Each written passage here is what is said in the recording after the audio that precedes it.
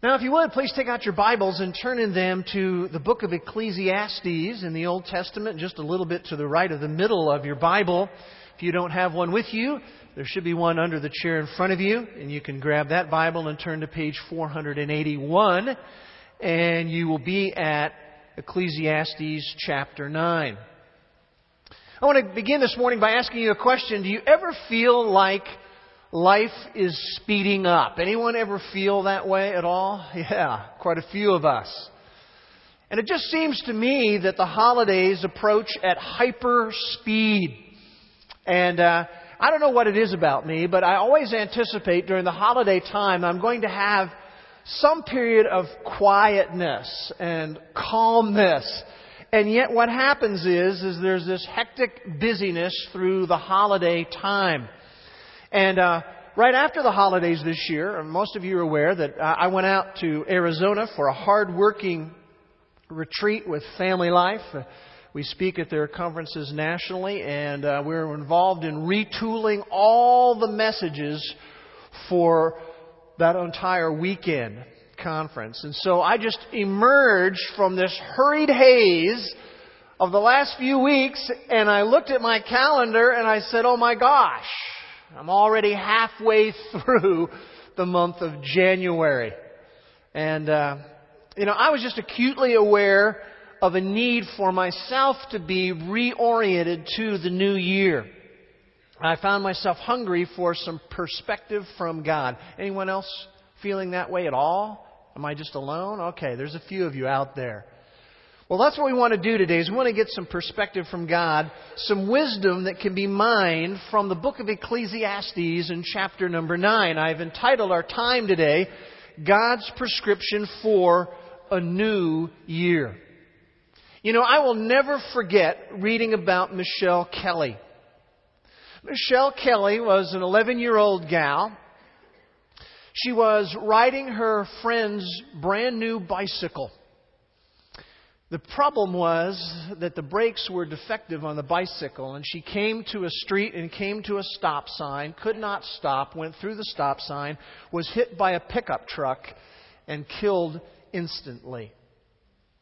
Now, little Michelle was a follower of Jesus, and therefore she went home to be with Jesus when that accident happened. But the previous Mother's Day, she had written a note to her mom, and I want to just show you the note. Has a few misspellings in it, but this is what she wrote. I promise to take care of you when you're sick. I will help you do work. I will do my chores. I will scratch your back. And especially, I will continue to love you with all my heart. Happy Mother's Day from your daughter, Michelle. And then she added this P.S. to her note. As long as a bunny has a tail, my love for you will never fail. Too often, life is like a blur.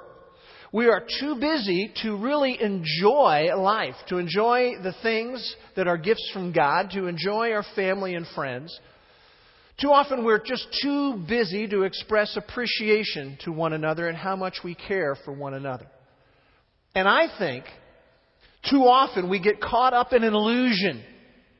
And that illusion is that life is going to go on forever. Now we know somewhat up here in our head that's not true, but we live like that was true. And so as we enter a new year, I want us to reflect, I want us to reorient, I want us to renew our perspective from God's perspective. Because none of us, no one of us, no matter how young or how old we are immune from an event in this year like happened to Michelle Kelly. Now, the book of Ecclesiastes fascinates me. It's one of the most unknown, unstudied books in the Bible. And in the book of Ecclesiastes, Solomon does a no-holds-barred look at life. He zooms in on what he calls life under the sun. He's looking at life just as we see it on the earth. And one of the conclusions he comes to is that life is destined to come to an end. And another conclusion he comes to is that life is puzzling. And one of the themes of the book of Ecclesiastes is that life is not a puzzle to be solved, but it's a gift to be enjoyed. And so we want to talk about God's prescription for a new year. And if you have your Bible open, I want to read actually the first 12 verses, a quite long section from chapter 9. I invite you to follow along in your Bible as I read here. He writes, "For I have taken all this to my heart and explain it that righteous men, wise men, and their deeds are in the hand of God. Man does not know whether it will be love or hatred. Anything awaits him. It is the same for all. There is one fate for the righteous and for the wicked, for the good, for the clean and for the unclean, for the man who offers a sacrifice and for the one who does not sacrifice. As the good man is, so is the sinner. As the swearer is, so is the one who is afraid to swear. This is an evil in that all that is done under the sun, that there is one fate for all men. Furthermore, the hearts of the sons of men are full of evil, and insanity is in their hearts throughout their lives, and afterwards they go to the dead. For whoever is joined with all the living, there is hope. Surely a live dog is better than a dead lion. For the living know they will die, but the dead do not know anything, nor have they any longer a reward, for their memory is forgotten. Indeed, their love, their hate, their zeal have already perished, and they will no longer have a share in all that is done under the sun." So he's focusing on just life on the earth as we see it. "Go then, eat your bread in happiness, and drink your wine with a cheerful heart, for God has already approved your works. Let your clothes be white all the time, and let not oil be lacking on your head. Enjoy life with the woman whom you love all the days of your fleeting life, which He has given to you under the sun. For this is your reward in life, and in your toil in which you have labored under the sun. Whatever your hand finds to do, do it with all your might. For there is no activity or planning or knowledge or wisdom in Sheol where you are going. I saw again under the sun that the race is not to the swift, and the battle is not to the warriors, and neither is bread to the wise, nor wealth to the discerning, nor favor to men of ability, for time and chance overtake them all. Moreover, man does not know his time, like fish caught in a treacherous net and birds trapped in a snare, so the sons of men are ensnared at an evil time when it suddenly falls on them." Now, here's what we want to do this morning. We're going to talk about God's prescription for a new year. And it's going to fall into two parts. The first part is I want to make 4 observations from these verses. And these observations are going to be a dose of reality. We're going to take a dose of reality before we look at the trifold prescription that He gives to us in these verses. So that's our plan for today. 4 observations, which will be a dose of reality for all of us. And then we're going to look at a trifold prescription that God has for us. So let's begin this dose of reality by looking at 4 observations. And here's the first observation we have. Observation number 1 is that God is in control. Notice verse 1, the first part of it. He says, "For I have taken all this into my heart, and I explain that righteous men, wise men, and their deeds are in the hand of God." And when he says, "I've taken all this into my heart," you really have to jump back one verse to the last verse of the previous chapter when he says, "I saw every work of God." I was doing all this observation of just life on the planet. And he said, I expended a lot of energy to do all of that. But even when you expend all of your energies, you really cannot fathom God's ways on the planet. God is in control. Isaiah 55, 8 and 9, many of you know this passage. It says, "For God speaking, my thoughts are not your thoughts, neither are my ways your ways, declares the Lord. As far as the heavens are higher than the earth, so are my ways higher than your ways, and my thoughts than your thoughts." We can't discern all of what's going on, but God is in control. That's interesting to me, what our tendency tends to be in life. And our tendency tends to be that we become very fixated on why. Why did God allow such and such to happen? When we were in Phoenix, we were being driven to the airport by Cody Kimmel, who is Tim Kimmel's 18-year-old son. He's a senior in high school. Tim Kimmel's written a lot of books. You may be aware of his name, but his son Cody's driving us. And while he's driving us to the airport, I asked him about something that had been in the news, and perhaps you saw it in the news here too, and that is that there had been a bus crash. And there had been several high school students from the Phoenix area killed in this bus crash. There had been a group of people, large group of people, who chartered a number of buses to go to Telluride, Colorado. A bunch of families and students were going to ski and to snowboard. And while they were in Colorado getting ready to come back, there had been an avalanche at Lizard Head Pass. And so the buses had to choose an alternative route. And one bus, so it happened to be a brand new bus, decided to detour through Utah. It had 51 people on it. And on a curve of the highway there, a very strong curve, a curve that went between the San Juan River and a giant cliff, the bus didn't make the curve. And the bus rolled off the road, went down a 41-foot drop. The tires were just totally stripped off the bus. The roof was ripped off the bus, and it just spilled out skiers and snowboarders, some of them flying 100 yards away from the bus. And 9 people were killed. And I just asked Cody, do you know any of those people? And he said, yeah. He said, one of those who died was a longtime friend of mine from all the way back in elementary school. And he said, what's really interesting is he said, I almost went on that trip myself. I was invited to go on the trip, and I strongly considered going on the trip, but then I felt like I just really couldn't do it for several different reasons. And while Cody didn't tell me, I know what Cody was thinking. Why? Why did my friend that I've known since elementary school, a good kid, get killed? Why was it me who didn't go on the trip? Why did I get spared? And we tend to get very oriented that way. We ask the question, why? Why is it, God, that I lost my job? Why is it that I'm having health problems in my life? God, why did you let such and such happen? Well, we don't know the why. Usually we don't find out the fullness of why. But we do know the who. And that who is in control. God is in control.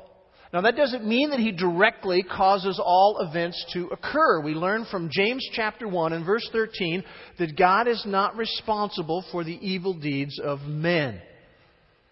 But here's the key thing to remember. That nothing happens in life that has not first been permitted by God. Nothing happens that has not yet passed through His hands. God is in control. And that should give us some comfort, because that means He's always at work in whatever happens under the sun.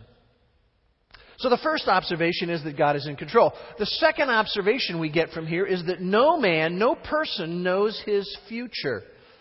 Notice again verse 1, he says, man does not know whether it will be love or hatred, anything awaits him. Man does not know his future. And again, I want to remind you, he's talking about life under the sun. He's talking about life on this earth. He's very focused on the earth. I mean, in humanity, and rather in heaven, we have, if we know Christ, that we have a very clear future. But he's talking about life on the planet. No man, no person knows his future. He does not know whether in this year of 2008, is it going to be love or hatred? Is it going to be adversity or prosperity for us in this year? We don't really know. You know, we have been in a string of very strong economic years in our country. There's been a strong stock market. Is that going to continue in 2008? Is the market going to get caught up in the turmoil of the Asian markets? What's going to happen? We're going to have a recession, or are we going to continue to have the economy grow? What's going to go on? We don't really know what's ahead for us. We don't know if it's going to be adversity or prosperity. No man knows his future. I'm still reeling a little bit emotionally from the death of our great good friend Mata Zelts, who was the director of Youth with a Mission in Latvia. And we've talked about this openly. I think it was even mentioned last week by Mark. But here I am. I'm with Matas, and we're longtime buddies, and we're meeting, and we're talking about the summer missions trip we're going to take to Latvia. And we have dinner together, and he's just sharing with me his heart for future ministry, what he believes God is going to lead him to do in the next few years. And while he's here in the States, he purchases a used car here, got a tremendous deal at an auto auction, and he's shipping it back in a container along with a whole lot of relief supplies as a special gift for his son, which his son will eventually receive. But at the age of 48, God just says, your days are up. No man, no person knows their future.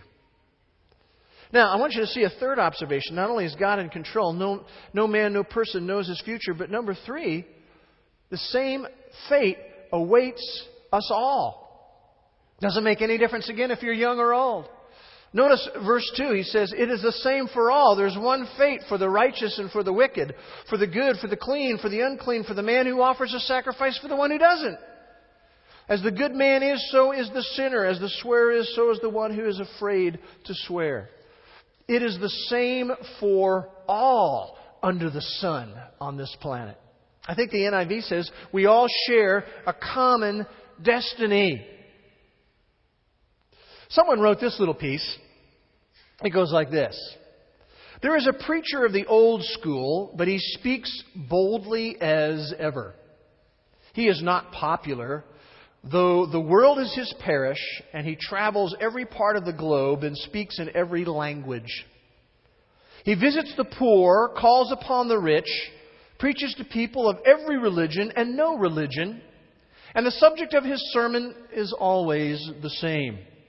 He's an eloquent preacher, often stirring feelings which no other preacher could, and bringing tears to eyes that never weep. His arguments none are able to refute, nor is there any heart that has remained unmoved by the force of his appeals. He shatters life with his message. Most people hate him. Everyone fears him. His name, death. Every tombstone is his pulpit. Every newspaper prints his text. And someday, every one of you will be his sermon. It is the same for all of us. And that is a pretty strong dose of reality. Sometimes we attempt to just lighten the soberness of that reality a little bit. I heard about a comic strip where there was this pudgy, respectably dressed, middle-aged fellow, and he is depicted as philosophizing to another person this way. Live each day as if it were your last. Someday you'll be right. It's so true, isn't it? It is the same for all. It is a common destiny. Now again, he's talking about life under the sun on the planet. He's not talking about things from the larger perspective, because there is a dual eternal destiny that all human beings have, right? Some who know Christ personally are going to go to a destiny in heaven. Some who choose not to trust in Christ are going to go to an eternal destiny in hell. But he's not talking about that right now. He's talking about life under the sun, life on the planet. And for all of us, we have the same fate. Now, again, we know that somewhere upstairs here, but we just tend to think it's going to be someone else who's going to die. It's not going to be us. It's not going to be our friends. It's not going to be our family. But the reality is, think about this for a moment. 100 years from now, everybody in this room is going to be gone. 100 years from now, there's going to be a whole other group of people in here. Psalm 89:48 says, "What man can live and not see death? Can he deliver his soul from the power of Sheol?" Sheol is the grave. The answer is no. It's a common fate that awaits us all. And death, men and women, is the number one indicator we're not in control of our lives. That is a dose of reality that we need to have. We have the same fate. And look at verse 3. It says, "This is an evil, in that all that is done under the sun, that there is one fate for all men." That is really the effect being described. There's one fate for all men. But the cause of that effect and that fate, he talks about in the rest of verse 3. "For the hearts of the sons of men are full of evil and insanities in their hearts throughout their lives." In other words, there's sin that fuels this fate that we have. Romans 5:12. "Through one man sin entered into the world, and death through sin. And so death spread to all because all sinned." And the Bible teaches the wages of sin, wages what you earn, is death, right? And that's why Jesus Christ came to die for our sins. The same fate awaits us all. So here we go. All right, this is our dose of reality. Number 1, God is in control. Number 2, no man knows his future. Number 3, the same fate awaits us all. Here's observation number 4. The living have hope. The living have hope. He talks about that in verses 4 to 6. Notice verse 4. "Whoever is joined with all the living, there's hope. Surely a live dog is better than a dead lion." And you read that and you go, what's he talking about there? Well, in those days, their view of dogs was a lot more like the view of dogs in Mexico, by the way. They did not view dogs as this wonderful little, we're going to have this $4,000 dog and we're going to shampoo and, carefully care of its coat and it's just going to be so cool and we're just going to be this little treasure we're going to have. That's not the way they viewed dogs. They viewed dogs as very insignificant. The dogs were mongrels, they were scavengers, they were smelly, they were flea infested. The lion was viewed as the regal, powerful animal, the great hunter that was mighty among the beasts. And you see what he's talking about when he's talking about the living here. He says a live dog is better than a dead lion. In other words, the idea is the opportunity is now to live life. He says, "The living know they will die," verse 5, "but the dead do not know anything." Just looking at it again from life under the sun, they no longer have a reward. Their memory is forgotten. Life is over for the dead. And then in verse 6 he says, "Indeed, their love, their hate, their zeal have already perished. They will no longer have a share in all that is done under the sun." Even the passionate emotions that they felt, from a human perspective, from an earth perspective, they're just gone. They're over. But the living, you see, have hope. You remember what a cassette tape is, right? It's just amazing to me the way the technology changes. One day this illustration will mean nothing to someone who's younger. But when you take a cassette tape, when the tape would run out, you could rewind it. You remember that? Well, when the tape of life runs out, what he's saying here is there's no rewind. There is no rewind. See, the living, he's saying this, have an opportunity to influence other people. The living have an opportunity to rewrite their reputation, to rewrite their legacy. The living have an opportunity to make a difference. But what do we tend to do? We tend to, let's be honest, we tend to slide through our days, don't we? We just sort of slide through the days. We tend to trudge through our weeks. And we overlook the miracle that we are alive. You may have heard, I don't know if you've heard of the story of David Rothenberg. His whole story was made an ABC TV movie. But he was a young guy, the age of 6, when his father and mother had been separated, and there was this battle over custody for him. And his dad took him away from his mother and took him to a motel room.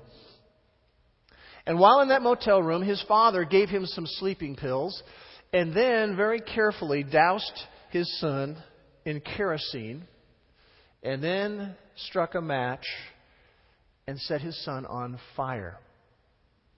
And David Rothenberg had third-degree burns over 90% of his body.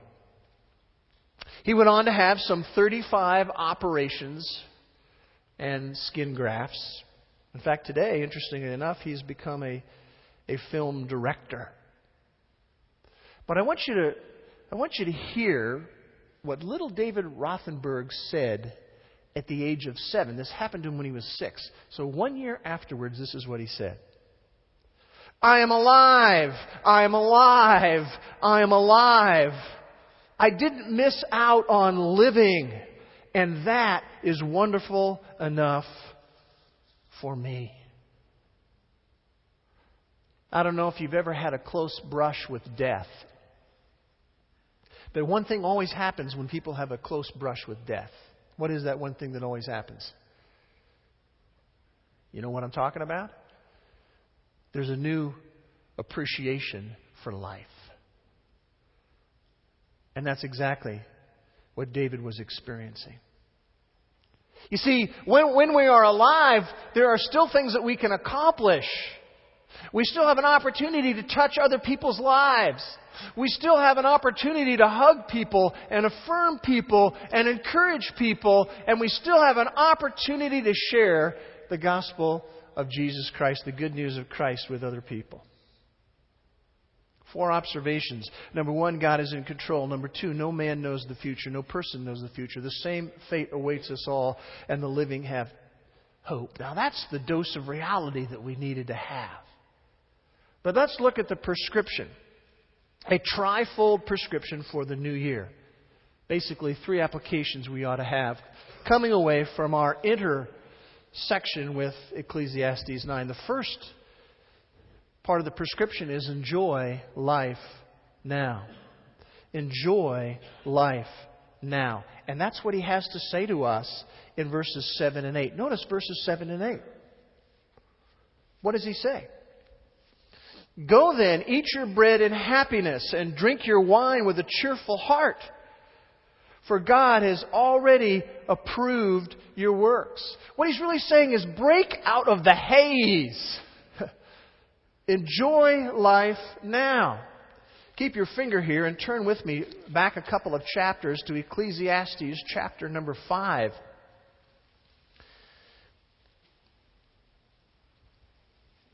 Ecclesiastes 5, and I want you to notice verse 18.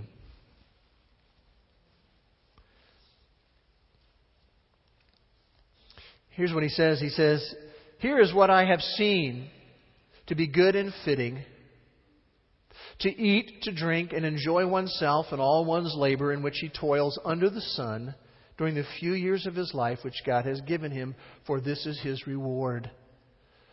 Furthermore, verse 19, as for every man to whom God has given riches and wealth, He's also empowered him to eat from them and to receive his reward and rejoice in his labor.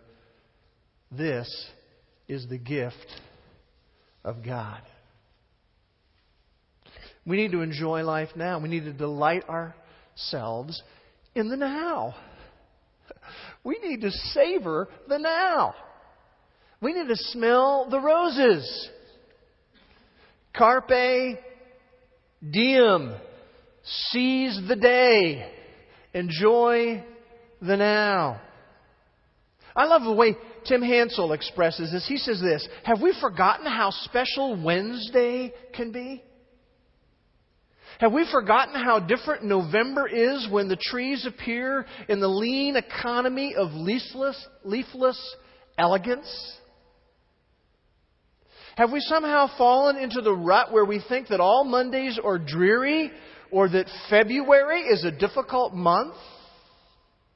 Are we in the habit of always putting off an experience until the time is right or until we know how to do it?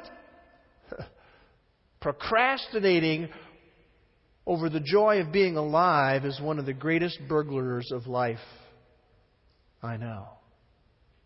Wow. Right on target. We need to enjoy life now. You know, one of the goals that I have for 2008 for me is just to laugh a little bit more. I can be pretty intense. It'll shock some of you that I would say that, but I want to laugh a little bit more in 2008. You know, Proverbs 17:22 says, "A joyful heart is good medicine." And Psalm 118:24 says, "This is the day that the Lord has made. We will rejoice and be glad in it." Enjoy life now. And you say, well, wait a minute. Whoa, Hess. Are you just kind of promoting, is Solomon promoting some sort of hedonism here? Just go out and have a life of debauchery? No, if you look at the whole context of Ecclesiastes, you know that's not true. Because he says in chapter 12 and verse 14, remember, God is going to bring every act to judgment. Chapter 12, verse 14. God is going to bring every act to judgment. This is not hedonism. This is not go out and live a life of debauchery. But it is enjoy life now. Enjoy life now. Let me ask you a question. This is a very hypothetical thing, but just try to imagine what this would be like. What if every single day you had deposited into your checking account $86,000? Try to just imagine that. $86,000 every day deposited into your checking account. And here's the deal on that. That there's no balance carryover. You get $86,000 a day, but you can't carry any of it over. What would you do in that situation? What would you do? What would I do? I tell you what, we would all want to do the same thing. We would want to spend every cent, every single day. $86,000 worth every day. Well, here's what's interesting. Every day, you and I are credited with 86,000 seconds. And none of them carry over to the next day. And whatever we really fail to invest wisely is lost forever. And if we fail to use the day's deposit, really the loss is our own. We need to enjoy life now. Notice in verse 7 he says, God has already approved your works. The idea here is that the time that God gives to us and the health that He gives to us is something we are to enjoy.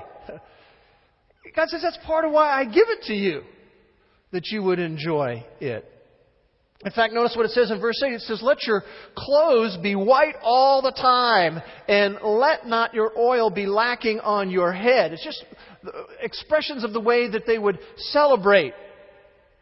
I think the NIV says, always be clothed in white and always anoint your head with oil. White clothes were festive clothes, and you would anoint your head with oil. It's sort of like getting dressed up, putting a little gel on, Enjoy life now. Second part of the trifold prescription is this. It's found in verse 9, and that is we need to enjoy our relationships. Enjoy your relationships. Notice verse 9 says, enjoy life with the woman whom you love all the days of your fleeting life which He has given you under the sun. For this is your reward in life and in your toil in which you have labored under the sun. Delight yourself in your spouse. God has designed the marriage relationship to be enjoyed. To enjoy it. And you know, the price for a good marriage is really paid every single day. It's amazing how a lot of times we get so focused on one another's weaknesses and one another's mistakes and one another's flaws. And it really ought not to be that way. You know, it's interesting.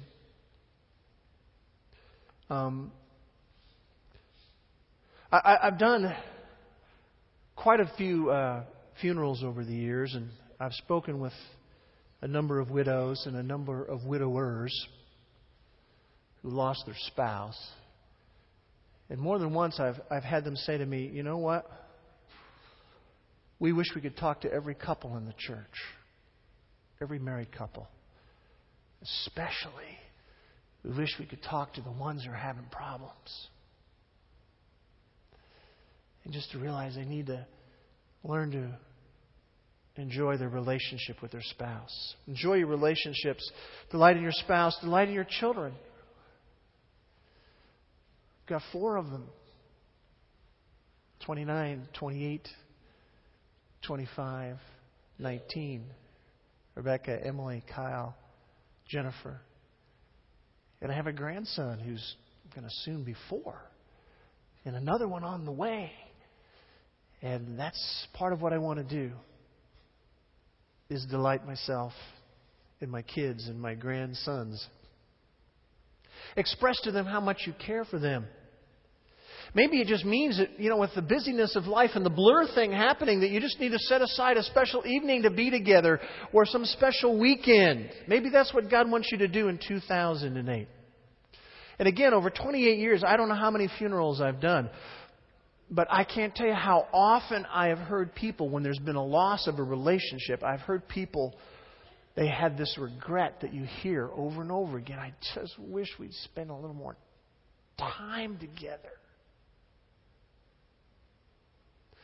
Well, part of the prescription from God is that we need to invest in and enjoy our relationships. We need to enjoy life now. We need to enjoy our relationships. And then the third part of the tri-fold prescription, this one might surprise you a little bit, is that we are to labor diligently.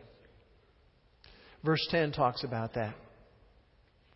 Whatever your hand finds to do, do it with all your might. For there is no activity or planning or knowledge or wisdom in Sheol, the grave, where you are going. Let me just put it another way. Don't just slide by. Don't just coast through life. Do what you do with all of your might. Now, he's not talking about turn yourself into a workaholic. You know, do 85 hours a week. That's not what he's saying. I mean, he's mentioned family before work here. But the idea is that we've got limited time left, and therefore we are to labor diligently. Colossians 3:23 and 24. Whatever you do, do your work heartily from the depths of your soul, as for the Lord rather than from men, knowing that from the Lord you will receive the reward of the inheritance. It is the Lord Christ whom you serve. And so as we go through 2008, that's what we need to do. We need to labor at what we do diligently. If your parents ask you to clean your room, you do it diligently. If part of your week means you've got to sort laundry, do it diligently. Maybe there's some routine things that you have to do with your job. Well, do it with all of your might. Do it as unto the Lord. And then I'm reminded of what it says in 1 Corinthians 15:58. Be steadfast, immovable. What does it go on to say next? Always abounding in the work of the Lord. Always. In other words, this ought to be the pattern of your life and my life. That we're serving God and serving other people. How do you plan to do that in 2008? This might be your last year. This might be my last year. How are you going to serve God? How are you going to serve other people? You know, what's interesting about all this, I mean, this is part of the dose of reality. You know what? We talk about what we're living for. The reality is we're all in the process of dying. Boy, I tell you, you get a little bit older, like I'm starting to get, and you really realize that. We're in the process of dying. Let me ask you this. What are you dying for in the next year? A threefold prescription. Enjoy life now. Enjoy your relationships. Labor diligently. I don't know how many watch the movie. It comes up every holiday season. It's a Wonderful Life. Oh, what a great little movie. It's a Wonderful Life. But you know what Solomon gives to us in the book of Ecclesiastes? A key to a wonderful life. It's found in chapter 12 and verse 13. And it governs all of life. It's a key to a wonderful life. I want you to just look at it as we get ready to wrap up here. He says the conclusion, when all has been heard, when you want to get down to the ultimate bottom line, this is what life is about. Fear God and keep His commandments. And this applies to everybody. Fear God, recognize God for who He is, and turn to Him. If you are without a relationship with Jesus Christ, that's what you need to do in 2008. That's what you need to do today. You see, we have no guarantees, and life can come to a sudden end. In chapter 2, verse 25, he asks this question: who can eat and have enjoyment in life without Him? If you've been trying to enjoy life without the person of Jesus Christ, I just want you to know you don't even know what life is about yet. Life finds meaning when we seek to have a relationship with the living God through the person of Jesus Christ. Fear God, he says, and keep His commandments. Live in a way that is pleasing to Him. In other words, make your days count. Don't just count your days. Now let me ask you this. If this was going to be your last year,